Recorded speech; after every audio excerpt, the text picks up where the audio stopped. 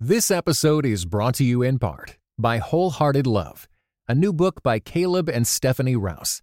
Overcome the barriers that hold you back in your relationships with God and with others, and delight in feeling safe, seen, and loved with Wholehearted Love. For more information, go to Tyndale.com.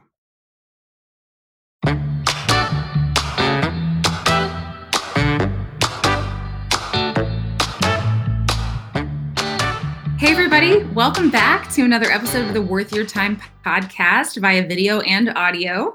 I'm your host, Erica, and I'm so glad you're joining us today. I'm really excited to talk with my guest, Ellie Sanazaro. Make sure I'm saying your name right. Well, I just looked down at your name here and it says Ellen, and I was like, wait, I thought it was Ellie. Sorry, I go by both. And so my Google brought it up as Ellen, but I go by Ellie too. Okay. Well, Ellie, as I met you online, Yes. Thank you so much for joining us today, Ellie. I am excited to talk about your new book. It's really cool. I'm sure we're going to dig into all of that. But before we do, tell us a little bit about yourself, your family, where you live, and all that good stuff. Sure. Well, like you said, I'm Ellie Sanazaro, or as it says here, Ellen Sanazaro. And I live in St. Louis, Missouri. It's actually snowing really hard right now, which is very exciting. Yes. I'm so fabulous. Yeah. It's our first good snow of the year. I'm so excited. And I am mom to 3 kiddos. My oldest, Rosalie, is 4. And then my middle, Leonie, she is 2.5. And then our little guy, Finn, he is 1. He turned 1 in October. And we brought him into our family via adoption through an organization called the National Down Syndrome Adoption Network. So that's kind of the most basic. I don't know what else you want to know, but that's kind of in a nutshell. Well, I think first of all, you said you had 3 kids, and then you're like, the oldest one is 4. So wow, that's a lot going on. Yeah, it was fast, but it's a lot of fun. It's never boring here. Yes, I'm sure. Well, I've got a 5-year-old and a 2-year-old, so I sort of know how you're like. Yeah. Oh, totally. And my kids they're not calm. So you know about that. It can be wild, especially during a quarantine season. Oh yeah. I'm amazed when I meet people whose kids are like totally calm because mine are running all over the house, ready for life to go back to normal. Yeah. I didn't get those calm children, but that's okay. They're spirited. They have lots of personality. Yes. That's lots of fun. So I had sort of known your story, because we had connected on Instagram and I looked at your book, which I thought was really, really cool. And we'll get into that. But honestly, it wasn't until today that I started to dig into the story a little bit. And I was just, I thought it was so cool. So I know you've probably told it a million times, but could you just tell us the story of how you got where you are today, starting with, when you were pregnant with your first child and what happened? Yeah, absolutely. So my husband and I, we started dating in high school. So we had planned to get married for like a long time. And so we were 23. We finally got married after dating 6 years. And then when we were 24, we were pregnant with our first child. And we were so excited. We'd been talking about baby names since we were like 17 years old. We were just looking forward to this moment for such a long time. And so when we went to the OBGYN, he said, hey, there's this new prenatal test. You can find out the gender early. All we have to do is take a little extra blood. We're taking your blood anyway. Do you want to do it? And we were like, yes, like we can find out the gender early. We can start calling this baby by its name. We didn't even think, because the test also, is designed to identify certain like chromosomal anomalies. But our doctor really didn't even talk to us very much about that. It was kind of like, yeah, it's going to test for genetic stuff, but you'll find out the gender early. And, we were so young and no one in our family has a history of any sort of like genetic condition. And so it didn't even cross our minds that anything else would come up. We really were like, yes, sign us up because we want to find out the gender. And that was that.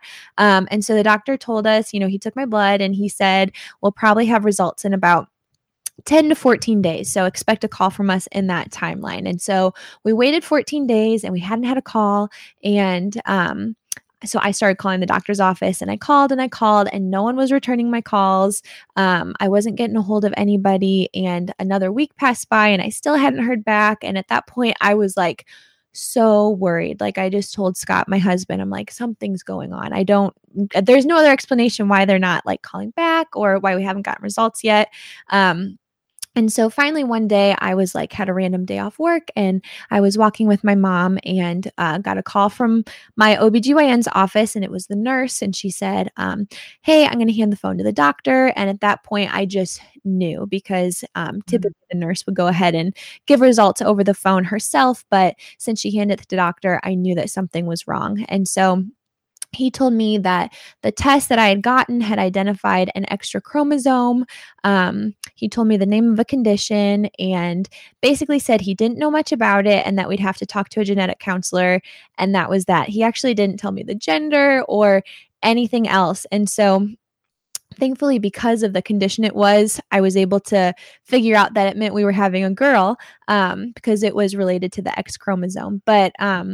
But yeah, I just went home and I Googled and found out that this basically meant that our child would likely have some developmental delays. They could have seizures. There were going to be some physical differences. But I waited until Scott got home. And when he got home, I told him, we're having a girl, and tried to let him have that moment. But then pretty quickly he figured out something was wrong. I started tearing up. And so we just spent the night like researching this condition and trying to figure out what life was going to be like for our daughter. And we were told that the test was over 99% accurate. So at this point, we hadn't gotten any information really from the doctor. So we just were, preparing to welcome a child with special needs into our family. So fast forward a couple weeks and we got to meet with a genetic counselor, and she told us that the test was pretty accurate, but it was not diagnostic. We would have to get an amniocentesis if we wanted to know for sure. And there's some risks associated with that. So we just said, no, we'll just wait until the baby's born. But we went through the next 6 months of pregnancy, just preparing to welcome a child with special needs into our family. And during that time, I feel like God really transformed our hearts. We were still sad, honestly, the whole pregnancy. It just wasn't what we expected. But we just felt like God was working in our hearts and preparing us to parent this child. And we really felt like, God chose us to be her parents, and he's going to supply us with everything we need, even though this is, going to be challenging and not what we expected. So Rosalie was born, and about a week later, we found out the test had been wrong, and we were totally shocked, but really excited. And we were just like, okay, the test was wrong. I guess we're not going to parent a child with special needs. Like, we kind of thought that was that. But a couple months after Rosalie was born, I still felt kind of like this nagging feeling of like, didn't God prepare us to parent a child with special needs? Like, didn't we both feel like he had like changed our hearts and all this stuff? And so I prayed about it. And then I talked to Scott. I had felt like maybe we're supposed to adopt a child with special needs. Like, the idea had come, like, God had done all this work in our hearts. Maybe that was to get us to parent a child with special needs in a different way than we had expected, which we had expected to give birth to one. And so I told Scott, like, hey, I feel like this is maybe what God's calling our family to. And he was like, whoa, like, I feel like we just kind of avoided that, like we thought it was going to happen and then it wasn't. So why would we go back to it? But he just said, you know what, I'm not feeling that right now, but I'll pray. And so we prayed for about 2 years, and it was like a long, hard process of waiting. We had Leonie in that time of praying. But then one day Scott called on his way to work and was like, hey, I feel like God just said yes. And so we applied at an adoption agency, and we started the process of adopting Finn. And we knew just from our time of praying that we wanted to adopt a child with Down syndrome. So we went through the National Down Syndrome Adoption Network, and then we brought Finn home about 9 months after we started the process. So yeah, that's kind of the gist of what happened and how we got to this point of having Finn in our family. Was he a newborn? Yes. So we actually connected with his first parents about a month before he was born. We were supposed to be there the night he was, the day he was born, but he came early. And so we ended up being there the day after he was born. I got a text at 4 a.m, like, hey, he was born. And so we were like, because he lives like a couple states away. So we packed all of our stuff, packed our kids up, and just, drove, several hours to go meet him. Yeah, that is, I feel like there's so many directions I could go with questions right now. I will go with, we'll go back to further to when you were pregnant. First of all, that makes me, and I'm sure you've thought about this a million times, it makes me think about all those people that get that diagnosis and it could be wrong. Yeah.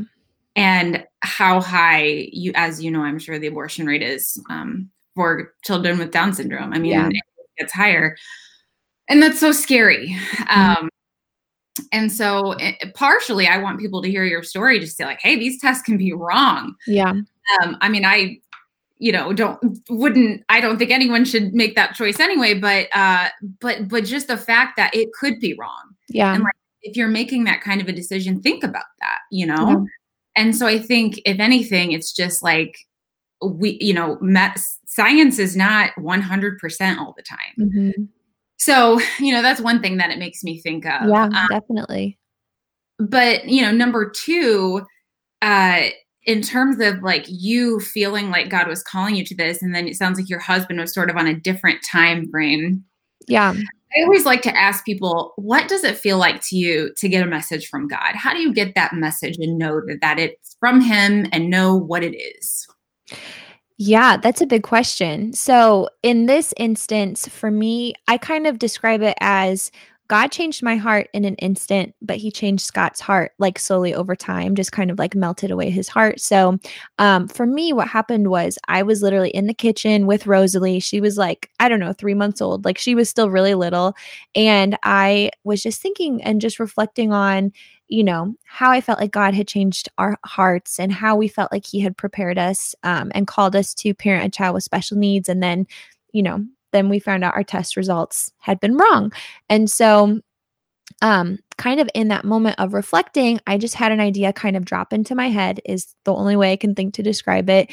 And it was, could we adopt a child with Down syndrome? And specifically, I thought about Down syndrome because it was a chromosomal disorder similar to what my daughter was supposed to have, but I knew it was more common. And so I thought, maybe there's a way to adopt a child with Down syndrome. I had never heard of anybody adopting a person with a child with Down syndrome. I wasn't sure if it was even a thing you could do, but I just Googled it. And the first thing that came up was the National Down Syndrome Adoption Network website. And when I opened it, I just felt like in an instant I knew. And so I wouldn't say that necessarily that's what you should go on. So like, I felt like in that moment, God did reveal to me that was what he was calling our family to.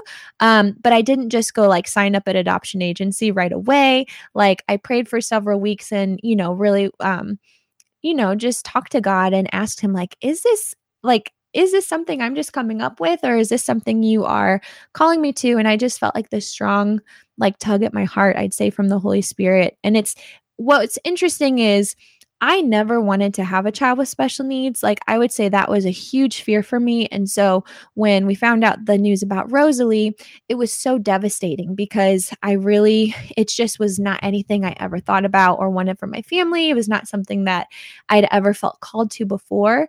And so the idea that this thing that I felt so strongly God was calling me to now, and that I was actually desiring for my family now, was so counter to my own natural desires that to me, I feel like that maybe is a bit of an indication like that God had done some transformation on my heart.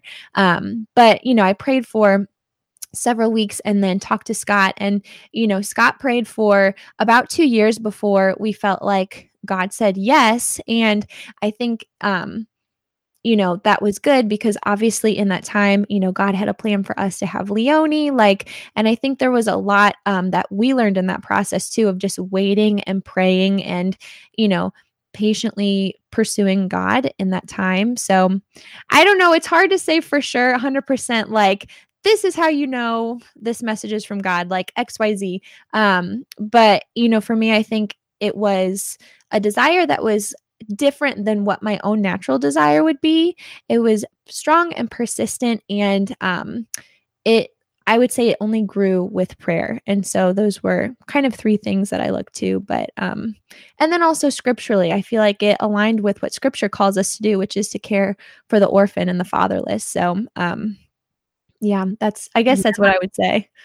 Yeah, that's so cool. I know everybody hears from God differently, but it's sort of, at least for me, it's sort of like, when you know, and it's described, but when you know, and if you're pursuing something in prayer and Bible reading, and especially with your spouse about this, like, God is not going to lead you in the wrong direction. So that's really cool. So what are some of the things that you guys were thinking about as you were going to have your daughter, and then you sort of transferred some of those thoughts to, okay, now we're adopting a child with special needs. So what are some of the, concerns, maybe excitements, maybe just long-term thoughts about, like, okay, here's what we have to wrap our minds around?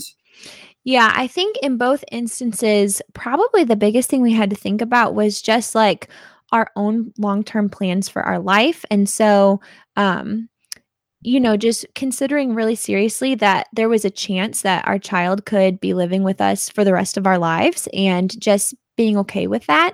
And so, one of the things we did was there's a show called Born This Way, and it's like a show that follows 5 adults who have Down syndrome in their lives. And we learned a lot through that show just about what adulthood and people with Down syndrome can look like. Now, of course, it's different with every single person, but, some of those adults went and lived independently, and some of them lived with their parents for a while, and some of them got married, and some of them started businesses. And I feel like that really opened our eyes to, okay, well, these are some of the things that, this could look like. But I think there was definitely like a relinquishing of control, because you kind of expect, like, okay, if I have a child who is, typical, as they would say, then they're going to, move out maybe by the time they're 20, and they might get married, they might have a job, but there's no guarantee of that. And so I think it's kind of like a false sense of security when you have a child who they would say is typical, to think like things are going to go exactly how you expect it, because so often it's not the case. Like, your child could have an accident and not be able to move out, or they might get sick, or they just might not move out. A lot of young adults don't leave their houses, their parents' homes for a long time. And so I think we just realized that, whether we had a typical child or a child with a disability, God was the one ultimately in control of what their future looked like, and it wasn't us. And so I think there was just like a point in both instances where we just had to come to peace with not being in control of what the future looked like.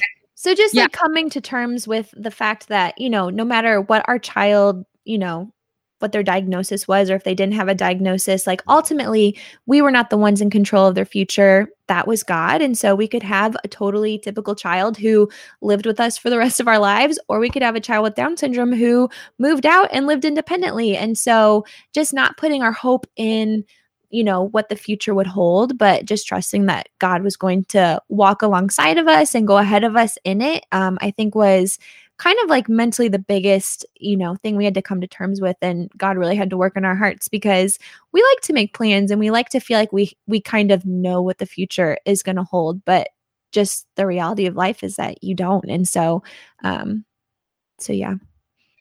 Yeah, I'd sort of always thought of it that way myself, just in thinking about this, because of course, when I was pregnant with my kids, like, everyone thinks about the possibility, and we got that test to find out the gender as well. Although I did have it in my mind, like, that was a possibility, and we just wanted to know for preparation's sake, really. Yeah. We were like, well, if we know early, then we can mentally prepare, and that kind of a thing. But so I just lost my train of thought because my daughter is pregnant life. I guess what I'm getting to is, let's talk about, after you contacted the adoption agency and you're sort of in the process, did you ever have a moment where you were hesitant, or was it always like full steam ahead? Yeah. So, This episode is brought to you in part by Beyond Ordinary Women Ministries, which prepares Christian women for leadership. At BOW, we believe that every woman is a leader because she influences someone. So, whom do you influence? Do you mentor a woman? Serve in the workplace? Or do you lead a small group, teach the Bible, or even lead an entire ministry? No matter who or how many you influence, our free online resources will help equip you.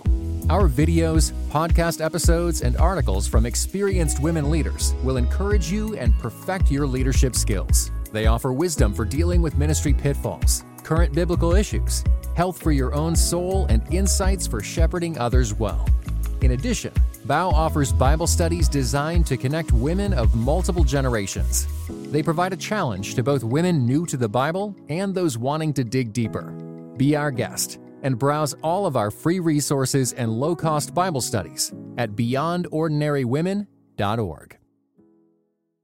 It's interesting. So when you are doing a domestic private adoption, the way it works is you get presented with a situation. So they'll send you a little write-up that says, there's a baby, it's due this day, or it's already been born. And in the case when you're adopting a child with Down syndrome, it'll say there's a known heart defect, or they're expected to need this surgery or that surgery, or, it gives you a kind of a list of their medical history. And then it'll tell you stuff like how open of an adoption the family wants. It just gives you as much detail as they can.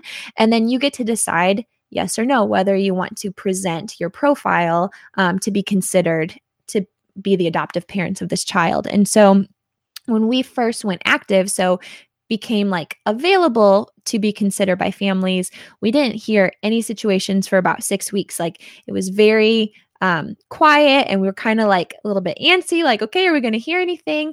And then in the same week and a half, there were 6 situations that came up at the same time. And so my husband and I looked at all of them, and there were certain things that would to us felt kind of scary in the moment, things like a heart defect, or just different things with medical insurance and trying to figure that out. But we just kind of felt you know what, we prayed for 2 years and we felt a very definite yes from God. And so we just are going to trust that He already has this all planned out, and we're just going to move forward and say yes to all of them. And so that's what we did. I mean, we prayed about it, but we just felt you know what, God's in control. We're just, we feel called to this. So we're just going to go ahead and put ourselves forward for all of them and just kind of see what He has in store. And so, yeah, that's what we did. And I'm if we felt hesitant. So yeah, I'd say momentarily felt hesitant, but then we thought back to kind of everything God had already done up to that point and just felt you know what, nope, we're just going to go for it. It was kind of our attitude. So if you accepted all 6 of them, how did it end up coming down to the one that you ended up getting? Yeah. So it's funny, the whole time, we had 6 different families who were considering us. And the whole time I told Scott, pray for all of them, but just especially pray for this little boy named Legion. I don't know why. I just feel that is the child God has for us. And again, I can't really explain why I felt that way. I just was very instantly my heart felt connected to this one particular profile we read. And so he's okay, but he's just he's just trying to protect me. Don't get your hopes up. I'll pray extra hard, but it very well may not be that family who would say yes to us, or none of the families could say yes to us. So just be prepared for that. But the way it works is all the families were reading, various profiles. Usually they would have between 5 to 10 different family books to look through, and they would get to choose who they felt was the best fit. So in our instance, it would be if multiple people were going to say yes to our family, whoever said yes first, that is who ultimately we would be matched with. And so we did get a call one Friday night, and it was Stephanie, who leads the National Down Syndrome Adoption Network. And she said, hey, you've been matched. Congratulations. You've been matched with a family. It is Legion's family. And so Finn, when he was in the womb, his family had named him Legion. And so I just was totally blown away and so excited. But we found out we got matched with this little baby boy, and he'd be born in a month. And yeah, so that's kind of how we got led to Finn, but that's kind of how it worked with, several different, situations all at once. So how early was he born? Well, he was actually due, I want to say, like mid-November, but because he had Down syndrome and he also had severe growth restriction in the womb, they were going to induce his first mom early, regardless. So he was going to be born, I think, a couple weeks early anyway, and then he was born about a month early on top of that. So he was 35 weeks in a few days, I want to say. So he was born 4 pounds, 2 ounces. He was actually much bigger than the doctors expected based on the ultrasounds. And he spent about 3 weeks in the NICU before we were able to bring him home. So were they in the same area as you so you could get there quickly? No, they live about 3 states away. And so, yeah, we got that text like at 4 a.m. and packed up. And then we had a 6-hour drive, but with Leonie was 16 months at the time and Rosalie had just turned 3. And so it took basically the whole day to get there. So we drove that first day that he was born, spent the night once we got there, and then got to meet him the next morning. Wow. Okay.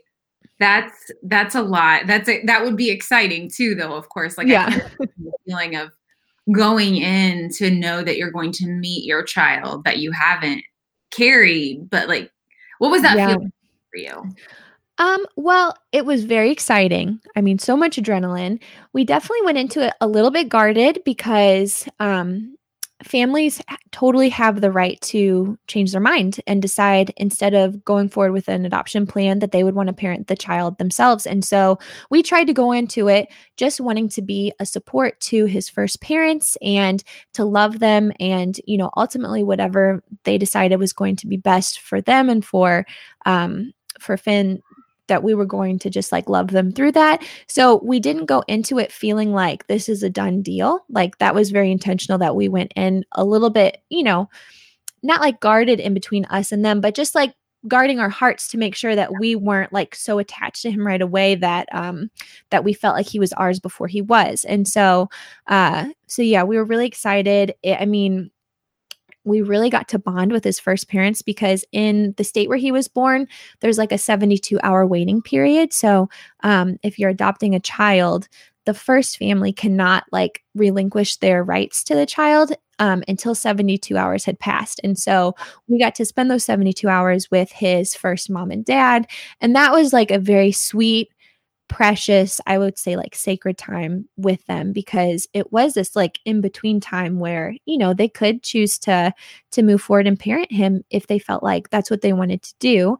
And so we just tried to be there and love them through that. And ultimately they did decide to move forward with the adoption plan. And so we were just there and ready to, take on his care and be with him in the NICU and all of that. So how old is he now? He turned 1 at the beginning of October. So okay. I want to say he's 16 months. I haven't kept up with it as well as now that he's my 3rd kid. Oh, no, totally get that.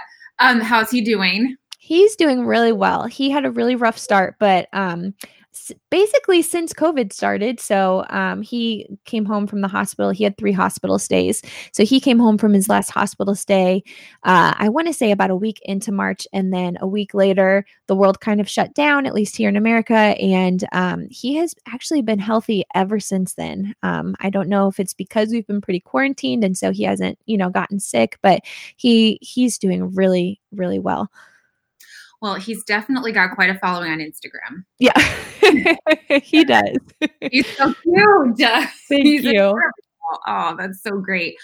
Well, I feel like I could ask you a million questions about that, but I know that we have a limited amount of time, so I want to ask you about the book. So tell me about the genesis of the book, where the idea came from. Have you always wanted to write, and just the story behind that?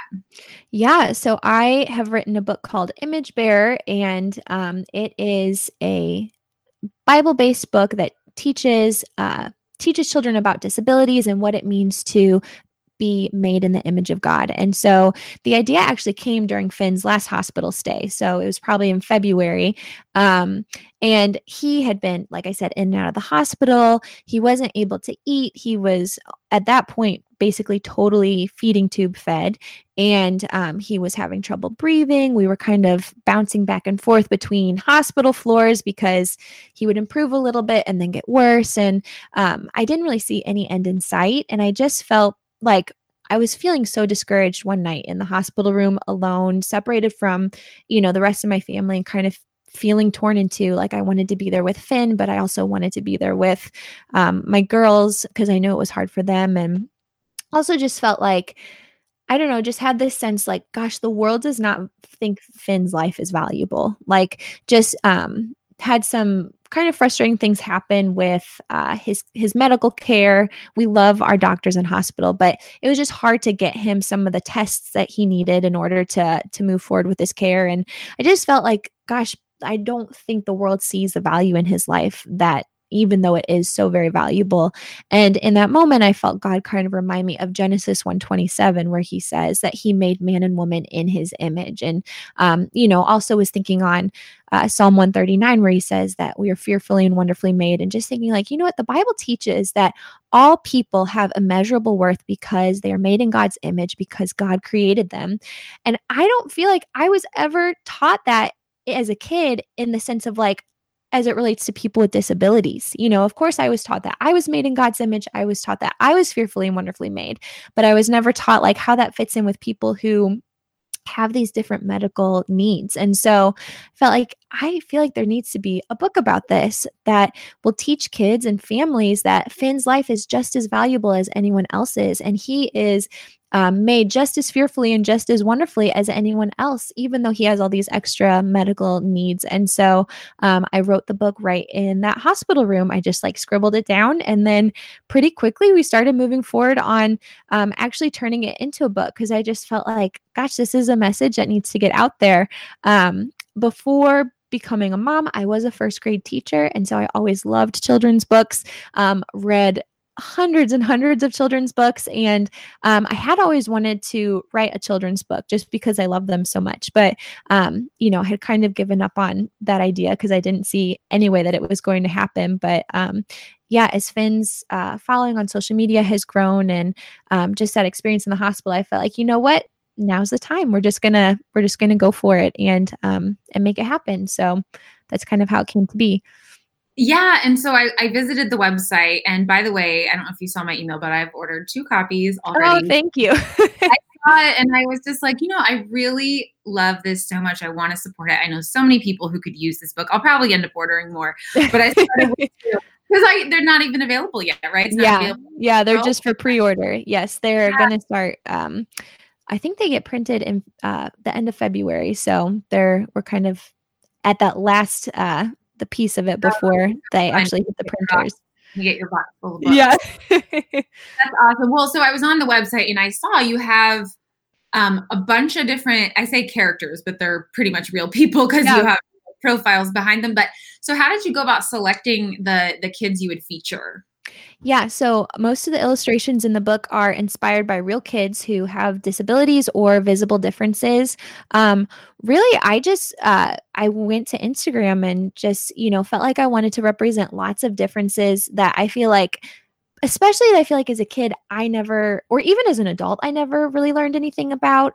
So Finn has a feeding tube, and when I found out that Finn was going to need a feeding tube, my mind was blown because I was like, I didn't realize, people could have feeding tubes at home. I thought that was something that just happened in a hospital, so I want to teach that kind of stuff, just kind of raise awareness for differences like that people may not know a lot about, but like your kid could meet someone with a feeding tube on the playground. And so just preparing our kids for those types of interactions. So I tried to get a wide array. So I looked up different hashtags and just looked at people who I'd already connected with on Instagram and, just shared the idea like, hey, this is the message. The message is that every child is made in God's image, and just ask them if it was something they would be interested in being a part of. And a lot of people were so excited to be a part of it, just because I think on the one hand, parents of kids who have disabilities are very aware that their kids are not really represented in most children's books. It's pretty rare that their kids get to see someone in a book who looks like them. And so I think that was exciting for a lot of families,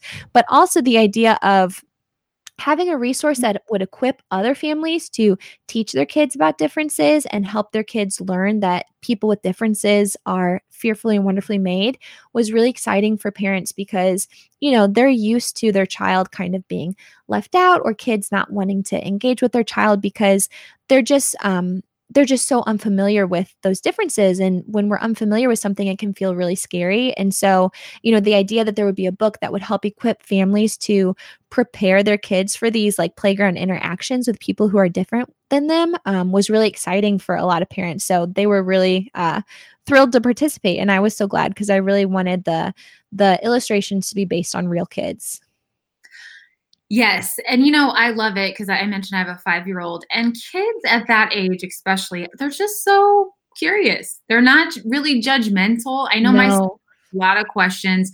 Like, he likes to see pictures, and it's like, if you're able to present those things from the start and just sort of normalize that, like everybody's different, just like we talk about, all kinds of differences. Like we talk about racial differences. We talk about cultural differences. We talked about people that have wheelchairs and all of these things. I think that's such a great message. That's why I did not hesitate to get a couple of copies of the book, and I can't wait to share it with him because I can tell you my son is just going to absolutely love the book. So, oh, good. So did you, I noticed that I couldn't, because I figured I would click, I saw that it wasn't on Amazon. So did you self-publish or did you get it published through someone? Yeah, I went ahead and self-published for a couple reasons. I knew that first of all, like it's very difficult to get a children's book traditionally published if you're just like, pitching big publishers cold. And so, I wasn't sure if that was something I'd be able to do, but also I really had this vision of wanting to include real kids and wanting to, kind of connect the book to these social media accounts so that families could not just read the book and like see a child in the book, but actually could follow up and then go follow them in real life and see what day-to-day life is like for these kids who have different disabilities or diagnoses. And so I wasn't sure if a publisher would go for that. I wasn't sure what the timeline would be. So I just said, you know what, I'm just going to do it. And because Finn has allowed me to connect with a lot of other families in the disability community on Instagram, I felt like, you know what, we have a good community here to kind of come alongside and help support this book. So yeah, I went the self-publishing route. And so it is not on Amazon, maybe someday it will be, but right now I've just got my website set up. Yeah, no, I think that, I have a little bit of experience in the book world, and I think that that's the right thing because you have your own audience and now it's on your own timeline and you have a lot more freedom, exactly like you said, to do what you want to do with it. Mm-hmm. And it seems like, I don't know if you are a marketer at heart, but, it seems like you're doing a good job. I saw you were on another podcast. So do you have like a plan for marketing, or are you just sort of getting out there as you can?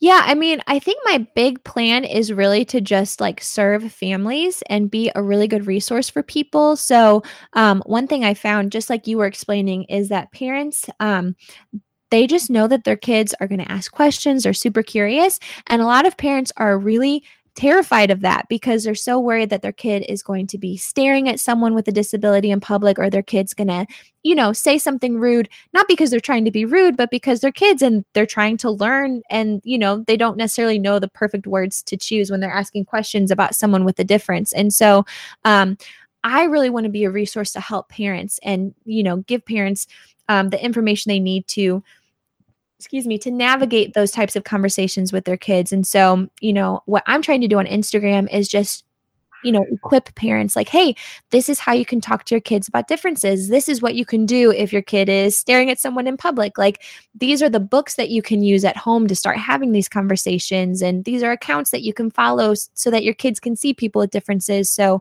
I first and foremost just want to be a resource for people, especially on Instagram is the main place where I am. But beyond that, I'm trying to connect with some different disability ministries that serve kids with special needs within churches. And then also just appearing on different podcasts and just, connecting with other people to, try to spread word about the book. That's awesome. Do you have any specific goals with just, publishing or numbers or anything like that? Yeah, I don't, it's hard to set any like really concrete goals because, it's just like totally new and I don't know what is normal, but if I could sell 1,000 books this year, I'd be totally thrilled. And, if I don't make it, that's okay. Like I'm trying not to have my heart tied to any certain number, but knock that out of the park. well, thank you. Seriously, that's so cool.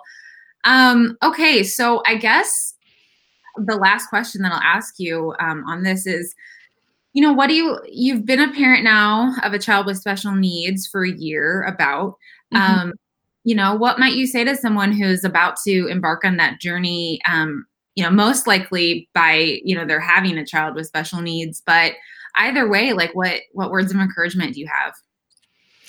Yeah, well, I would start out, by looking to scripture and just encouraging them that their child is fearfully and wonderfully made in the image of God, that God was not any less masterful when he created their child in her womb, that he created their child with purpose and intention. And then, biblically, I just really look to one of the verses that helped me the most as I was, pregnant with Rosalie. And then as I've come to, now adopt Finn, is 1 Corinthians 12 talks about the body of Christ. And it talks about how essential every single part of the body is to make the body of Christ more whole. And, just encouraging families, like your child is important, your child matters. And like God created your child with a place in mind in his body. And, the Bible is very clear. Like if we don't have a hand, the body's not complete. And if everyone's a hand, that's not good either. Like we need all different types of people. And so just encouraging families that their child matters and their child is an important part of the body of Christ. And actually 1 Corinthians 12:22 says that the parts that seem weaker are indispensable. So like actually, if we're looking at God's heart, he would consider those children to be especially valuable within his kingdom. And so just those were things that I didn't know about when I was pregnant with Rosalie, because I don't feel like growing up in the church that disability was really ever talked about. So yeah, those are just some things that I would point them to for sure. Yeah, I love that so much. It reminds me of the verse that says, when we are weak, then we are strong. Totally. And that's in regards to us personally, but like, the last shall be first and the first shall be last in the kingdom of God. So that's such a beautiful point to make. Okay, Ellie. So the last thing I like to ask people on the podcast, and I'm sorry for springing this on you. I should have. Okay. I love to ask, what have you been listening to, watching on TV? Tell us something that you're loving lately. Podcast. Oh, yeah. Let me think. Books. Is there anything that you've been really into that you could share with us? Yeah, well, I would say most of my reading these days is children's books because I spend most of my time with my kids. But just, there's like so many good inclusive children's books that feature children with disabilities. And so I have been really excited about reading those with my girls and just helping them be exposed to lots and lots of differences. And then as far as podcasts, I listen to a podcast called the Lucky Few podcast, which is 3 moms of kids with Down syndrome who just kind of sharing all different topics related to Down syndrome and disability. And I started listening to them like 2 years before we welcomed Finn into our family. And so I've listened to them for a long time, but I like it because it helps me look ahead at, what things are coming up with Finn, and just helps me kind of be more up to date on what's going on in that community. So. Very cool. Yeah, I have heard of that. And the woman who started the Lucky Few, I think blog or Instagram, I've heard her on podcast as well. So yes. Very cool. Great suggestions. Well, I'm going to be linking up everything here in the top, and then we'll go out to the podcast tomorrow and on the web and everywhere. So I'm definitely a big fan. I would love to be a big advocate for this book. So thank you so much for sharing your story and sharing Finn's story. Yeah. Thank you, Erica, so much for having me. It was so good to talk to you today.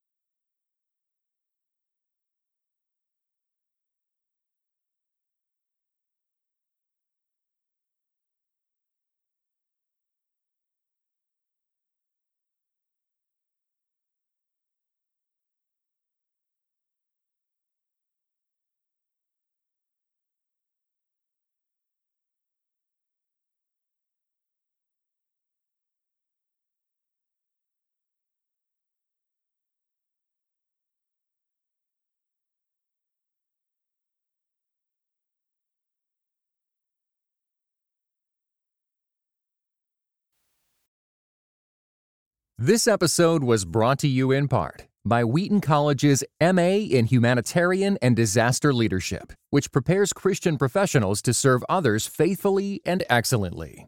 Called to help people facing disasters, human trafficking, poverty, or displacement as refugees? Visit wheaton.edu/hdl.